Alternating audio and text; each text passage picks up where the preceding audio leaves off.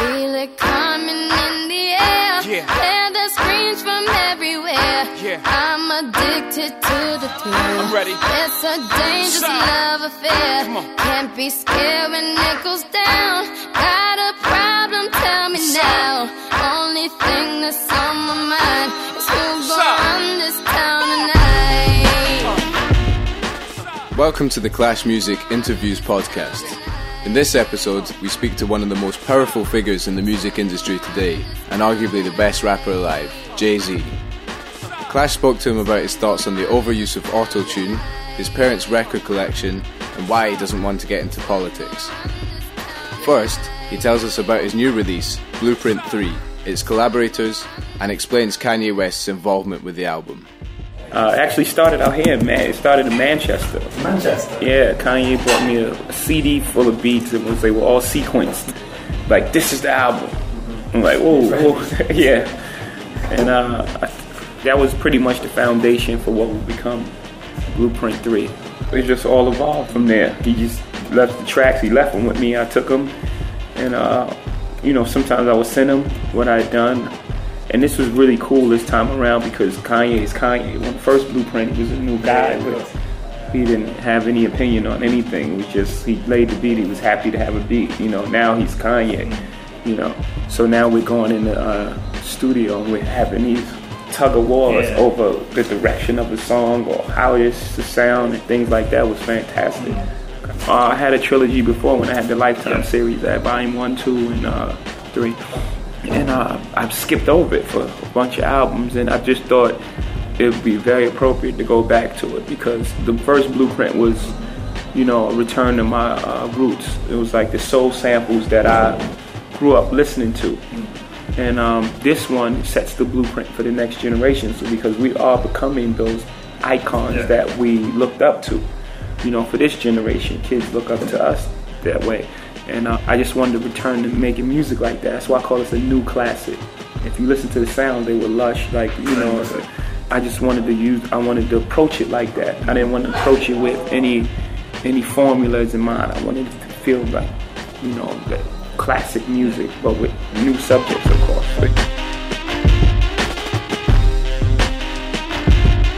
Kanye wasn't on the song till 2 days ago. It just felt like, the drums to me felt like Jesus Walks, so I just kept hearing him on it. Usually that's how collaborations happen for me. I don't pick people out of the air. And if I'm in someone's zone, I say, man, this will sound good if so-and-so was on it. I like anyone who I'm collaborating with to bring their flavor and their energy to the track, or else why get them? You're free to do whatever, do what you feel. Because the reason I came to you is because of this, I likes to record in Hawaii. And he was like, I'm telling you, it's a good vibe in Hawaii. And I'm like, Hawaii? All right. It was a pay vibe, actually. We got DOA in Hawaii. So, it worked out. La da da da. Hey. Goodbye. Good riddance. Hold up. Only rapper to rewrite history without a pen. No ID on the track, let the story begin. This is anti-auto-tune, death for the ringtone. This ain't for iTunes, this ain't for sing-alongs. This is Sinatra at the opera, bring a blonde. Preferably with a fat ass who can sing a song. Wrong, this ain't politically correct. This might offend my political connects. My raps don't have melodies. This shit make niggas want to go and commit felonies. It's me challenging the industry, or at least making people have the dialogue, to talk about this. Anytime something is overused to a point where it becomes a gimmick, it's time to move on, So I'm not really putting anyone down. People took it as a diss record. It's not really a diss record. I mean, I like some songs with all the time. I don't like a million, right? If I hear 10, I'm good. If I hear a million, I'm not good. Yeah, exactly. It's all part of a bigger thing, because of the internet and everything. The sales are down on music 20%. So, before, like an artist like Redman could put out a record and not have a single or number one single at all and sell 500,000 records, Now that's not going to happen. So right now artists are all going for the biggest exposure they can get. So everyone's trying to get on the radio. you know, because the radio gives you all these impressions and give yourself, which is understandable, gives yourself a bigger chance to sell records. So all the music is trying to fit in this one lane, you know, so all of it sounds the same because everyone's trying to get on the radio. You know what I'm saying? In a moment, we'll hear what Jay thinks about Obama's first term. But now, having talked about the song, he goes on to break down the concept of the video for it, Death of Autotune. I think it's all part of one thing. That the visuals are part of the music, you know, at that point. Because that's art as well. Yeah. You know, when you make a video that marries the music you made, when you nail it like that, it's great. I wanted someone who represented New York, and he was like a bit to the left, like, you know, Robert De Niro's Highway Cartel, but it's like the same character, you know. All those things are like metaphors for like taking things back to the basics. It's just me doing everything. That warehouse represented my house. When I pulled the car up and went upstairs, I was representing my house, and I was in my house getting a haircut. So I was just doing real, you know, shedding all the bullshit, you know, eating, playing cards, and just doing regular things and playing basketball, right? But I just wanted it to feel like if you went past Frank Sinatra's house in the 60s, you don't know who would have been there. Sammy Davis would have been there Monday, and Marilyn Monroe Tuesday, and, you know, I wanted to feel like that. So it's Harvey Keitel playing cards with, and LeBron James playing basketball with, but it was really just ordinary, normal, everyday things. And the explosions and all that was like, okay, let's get rid of all the gimmicks. Let's get rid of all the gimmicks and get back to basics where we can make real music.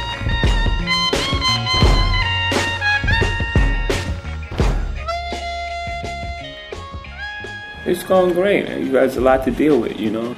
I mean, it's going as well as it can go, you know. You're going to try some things, you're going to miss on some things, but you got to try. You can't do anything. You can't not do anything. So I like his courage. And I think he's handling the job rather well, you know. There's a lot of challenging issues, and, you know, it's going to take time. Yeah, I think he's the only president that we could have right now, this particular time, with direction and how everything was going and how we were being perceived around the world. You know, I think that changed the minute he got in. Like, he felt like a world president. Like, there were people in France and London and everywhere cheering. Politics is too much about the perception of perfection.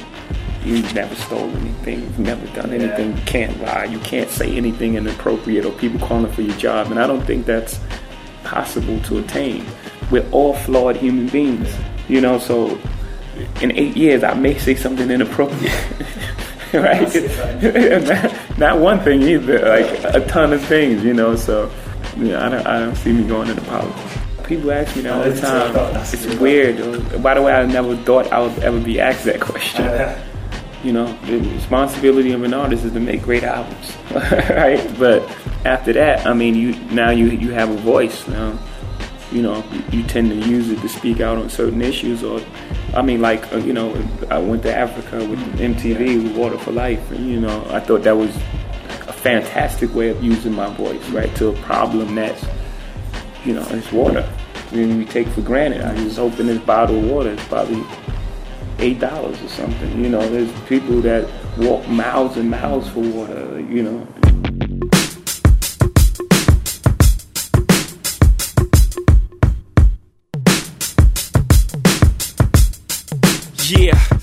Yeah, I'm out at Brooklyn. Now I'm down in Tribeca, right next to De Niro. But I'll be hood forever. I'm the new Sinatra. And since I made it here, I can make it anywhere. Yeah, they love me everywhere. I used to cop in Harlem. All of my Dominicanos right there up on Broadway. Pulled me back to that McDonald's. Took it to my stash spot, 560 State Street. Catch me in the kitchen like a Simmons whipping pastry. Cruising down A Street, off-white Lexus. Driving so slow, but BK is from Texas. Me, I'm out that Bed-Stuy, home of that boy Biggie. Now I live on Billboard, and I brought my boys with me. Say what up to Tata, still sipping my top. Sitting courtside, Knicks and Nets give me high five. Nigga, I be spiked out, I could trip a referee. Tell by my attitude that I'm most definitely from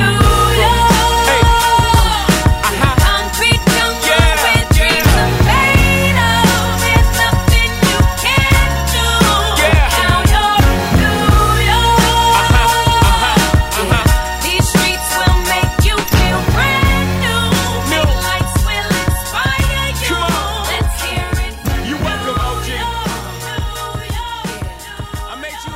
for me, I'm not really a person that really talks about how I feel and, you know, things like, I mean, my whole family's like that. We pretty much hold a lot in. So me making music, that's like therapy for me, like really, you know, give me a chance to express my emotions and things that's going on. My family had a huge record collection, so we listened to everything. Prince, Michael Jackson, Stevie Wonder, the Commodores, Marvin Gaye. My mom had rap records, King James III, you know, Fatback, Don't You Hesitate. Like, she had Jimmy Spicer, and he had Super Sperm. I can hear all these records, Richard Pryor records. You know, I just sneak and listen to them, cussing all on them. Al Green, I mean, just everything. Our house was, the whole living room was stacked with records. It was crates. They made a makeshift war unit where it was like 2 crates a boy, then 2 crates a boy, you know, and in between it was the reel-to-reel was on top, then the amp and the turntable, and all those crates with records, the records and boxes just everywhere. When, you know, I was growing up and it was everywhere. You know, guys was outside rapping and, you know, making crews, and, you know, they would bring the music outside and plug it into a lamp and play outside and, you know, throw these on-the-spot parties, block parties. So it was everywhere, but the fact that it was in the home just made it normal. Still to come, Jay explains why he thinks the album is still a valid format and why he didn't put American Gangster on iTunes. But before that, he talks about the importance of live shows. A lot of times people have a hit before they've ever been on stage. That's what happened in music. You know, you put the song out, the song catches fire, and then people are booking you. You've never played a live show, so now you're in front of 50,000 people. You've never played. What you gonna do? You grab your dick, right? Oh, the fuck. Start and scream. You turn the music up. You don't know what else to say, right? You know, you've never played a show, you know. So I think it's just lack of experience. Like, the more, I mean, I played more shows than, you know, a lot of rappers, you know. You'll find that now people are paying attention to the live show because they're seeing the level of production. They're seeing, you know, what we're doing. You know, so now they know that's a very intricate part of entertaining. So now people are paying more attention to the live show. But before, it was just music and you played the show. You just got out there.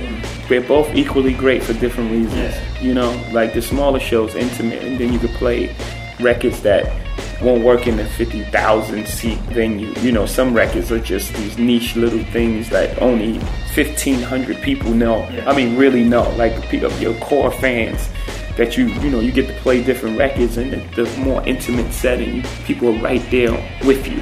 And then the live show, there's just the bigness of it, and it just you start feeling like, you know, big. It's a fantastic feeling. I love playing live. My approach is to still make a full album. And even in the sequence, I'm thinking about you listening to the record. And I don't want to interrupt your good time. I don't want to put a record that's way over here and then I try to put like records together so it makes sense and tells a type of story and it just moves. So I still make albums, and, you know, however a person decides to listen to the music, I can't dictate that. Except for in the case of like American Gangster, I wouldn't let iTunes sell it because I didn't want to break it up. Only because it was a concept album. You know, it pretty much was a concept album, and you know, a movie director doesn't sell scenes of his movie. But all the other albums I let iTunes have. So, you know, I can't dictate how someone listens to music. But my approach when I make an album is to make a piece of music. You should isolate yourself while recording. Because making an album and doing music is current events. It's really a rundown of where you are in your life at that time. This music thing, I got to pretty much save my life. I don't know what I'd be doing without it, you know.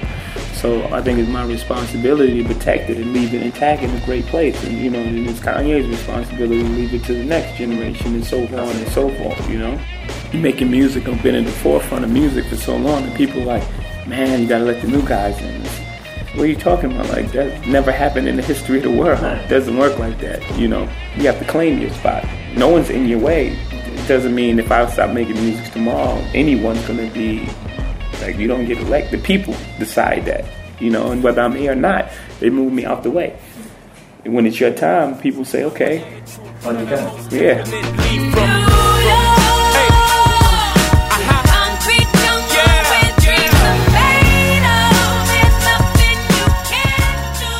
You've been listening to the Clash Music Interviews podcast. This episode featured Jay-Z, who was interviewed by Adam at Clash. It was produced in the Radio Magnetic studio by Inner Ear for Clash. To read more on Jay-Z and his new album Blueprint 3, go to clashmusic.com. Catch me at the X with OG at a Yankee game. Shit, I made the Yankee hat more famous than a Yankee can. You should know I bleed blue, but I ain't a crypto. But I got a gang of niggas walking with my click though. Welcome to the melting pot, corners where we selling rock. Africa been by the shit, home of the hip hop. Yellow cap, gypsy cap, dollar cap, holla back. For foreigners it ain't fair, they act like they forgot how to act. 8 million stories out there in the naked city. It's a pity half of y'all won't make it. Me, I got a plug special ed, I got it made. If Jesus paying LeBron